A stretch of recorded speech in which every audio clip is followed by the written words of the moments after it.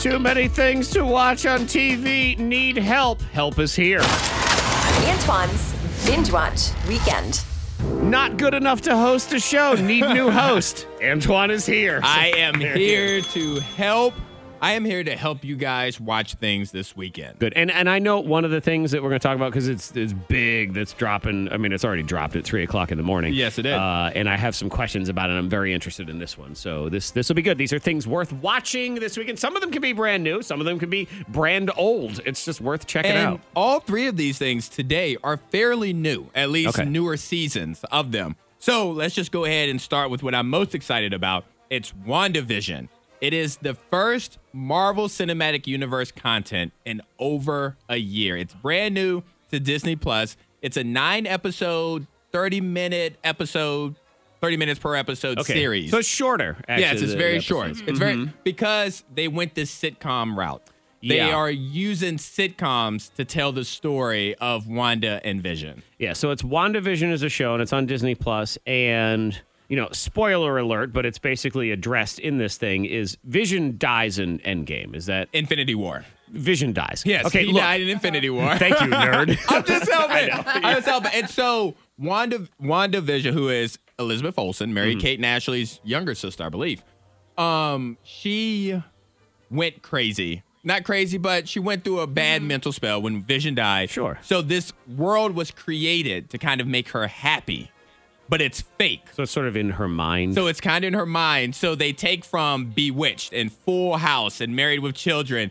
She watched so much TV, her world started to become television shows. Gotcha. Yeah. So if I understand correctly, it's a superhero show, but it's kind of done in the style of classic sitcoms, and they sort of bounce between different eras and time zones and stuff like that. Exactly. But there is a bigger villain that's a part of this that's going to go into the movies. This show connects directly to all the future movies that you're going to see. Okay, so it's like a jump off to other Marvel movies. All right, well, that part is interesting too. And Monica, where are you when it comes to being a Marvel nerd? I know Star Wars not so much, but you like the Marvel movies. Oh, I do, yeah. I enjoy those, so I'm excited for it. The first lie Monica ever told me in our friendship was about superhero movies. When I first started working here, she goes, yeah, it's a group of us. We always go and we see all the Marvel movies, the superhero movies when they come out.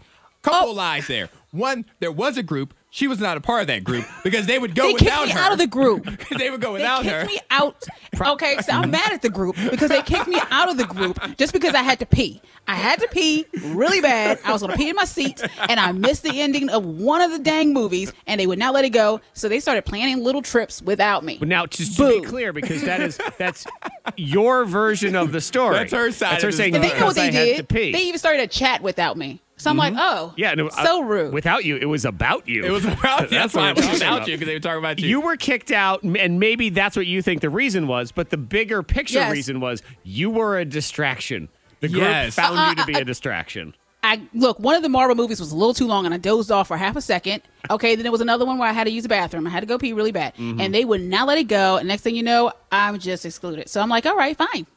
I've been banished. Yeah, and so fine then, y'all rude. I thought so much of Monica until I found out the truth, and I was like, she lied to me. But anyway, Disney Plus, WandaVision started today. And I have a question on WandaVision because I watched The Mandalorian with my son, and I enjoyed having a show that like me and an 8-year-old could both enjoy.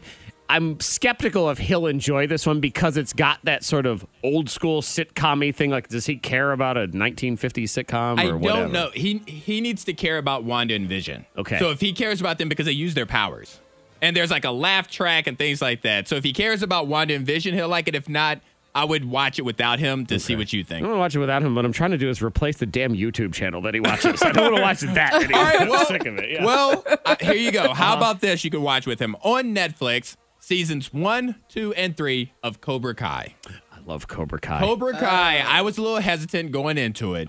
It picks up where the Karate Kids left off. Right, the movies. 1, 2, not the ones with Jaden Smith, not the one with whatever her name is. Hilary Swank. Hilary Swank. No, it picks up from Mr. Miyagi, Daniel-san.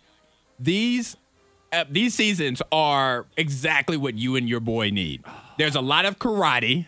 There's a lot of high school like drama, but the drama's always resolved by fighting. Great. They never talk it out. They never said like, you know what, kids, let's mediate this. No, it's like, I can kick your butt. That's really how it's resolved. It is amazing because I love that show, but it's created a world where like all sorts of high school kids are into karate. I'm like, what high school is this? And there's no teachers. There's a huge spoiler. There's a huge fight in the school. Not one teacher gets in to break it up. Yeah, Monica, have you watched Cobra Kai at all?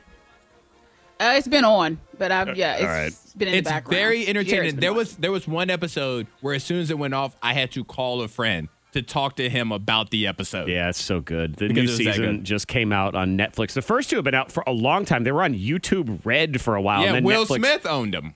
Okay, and then picked them up. And yeah, there is in the new season, one of the first episodes, there's a huge karate battle. I mean, Monica, we're talking about karate battle royal. There's like 25 different kids all fighting, martial arts in the school. Ain't no teacher, ain't no security guard, ain't no nothing. They're all just there. I'm like, what is this? Yeah, it's absolutely. It's very entertaining. It's something that you can watch with your kids. There's a little bit of language. So you know what? Because it's Cobra Kai in this house on Saturdays. Jared has declared it karate mornings.